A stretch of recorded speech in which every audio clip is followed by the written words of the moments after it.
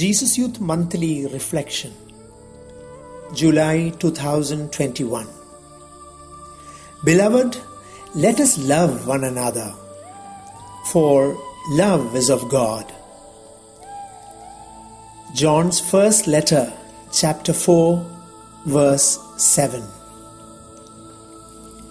Sannyasi was eager to grow in perfection. He viewed the little attachments of the world around with utmost contempt. So he withdrew from all to pray by himself. One day, little Vasanthi came near, sat with him. There awakened in him a pure, mysterious love. She went away. Now he started seeing everything around him in a new light. His life was transformed. In the little attachments of those around, he could see the varied forms of love giving meaning and depth. Sannyasi, meaning an ascetic or hermit, and Vasanthi are characters in Tagore's play Sannyasi. In the heart of every man and woman, there is a yearning for love.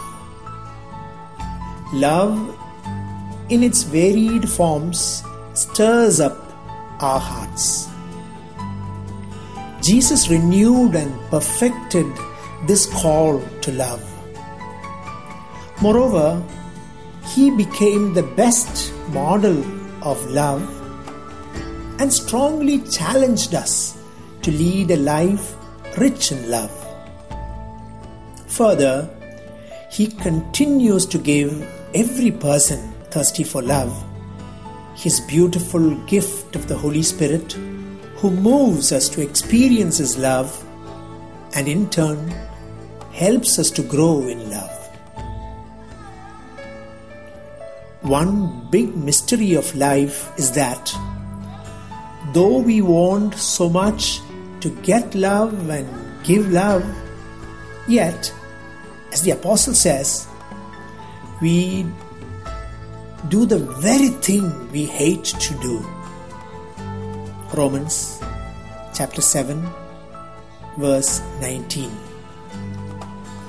This challenge of losing life's flavor or saltiness is not just with the worldly, but even with all of us, the so-called spiritual persons. With all good intentions, we often fail to love.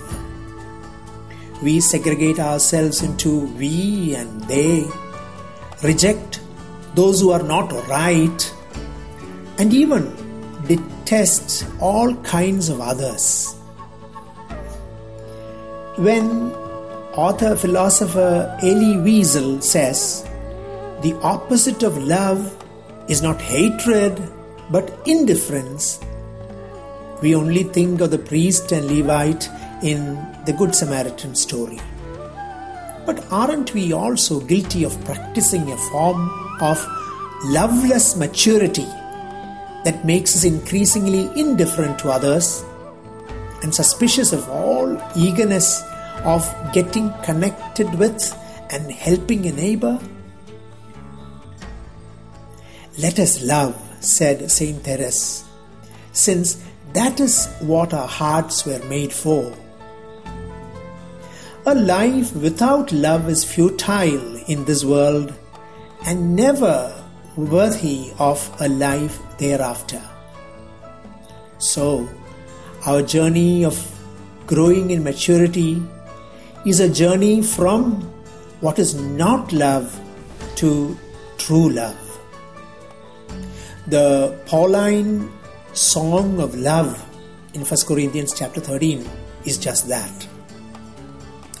A daily conscious journey from jealousy, boastfulness, arrogance, rudeness, insistence, being irritable, resentful, and rejoicing at wrong to progress towards being patient, kind, rejoicing in the right, bearing everything, trusting, hoping, and enduring. The challenge is, it is either or. To love or not to love. Our inner heart can at a time have only one disposition: to be in darkness or to be in the light of love. It is a constant choice. How rich and delightful is the life of a Christian, surrounded by inspirations and props to build an active life of love. When we decide to give up the dark realms of indifference and hatred and courageously live a life of love, all the help we need is close at hand. Christ is our model. The Holy Spirit stimulates us. The bread of life for strengthening. The Word of God to set our hearts ablaze.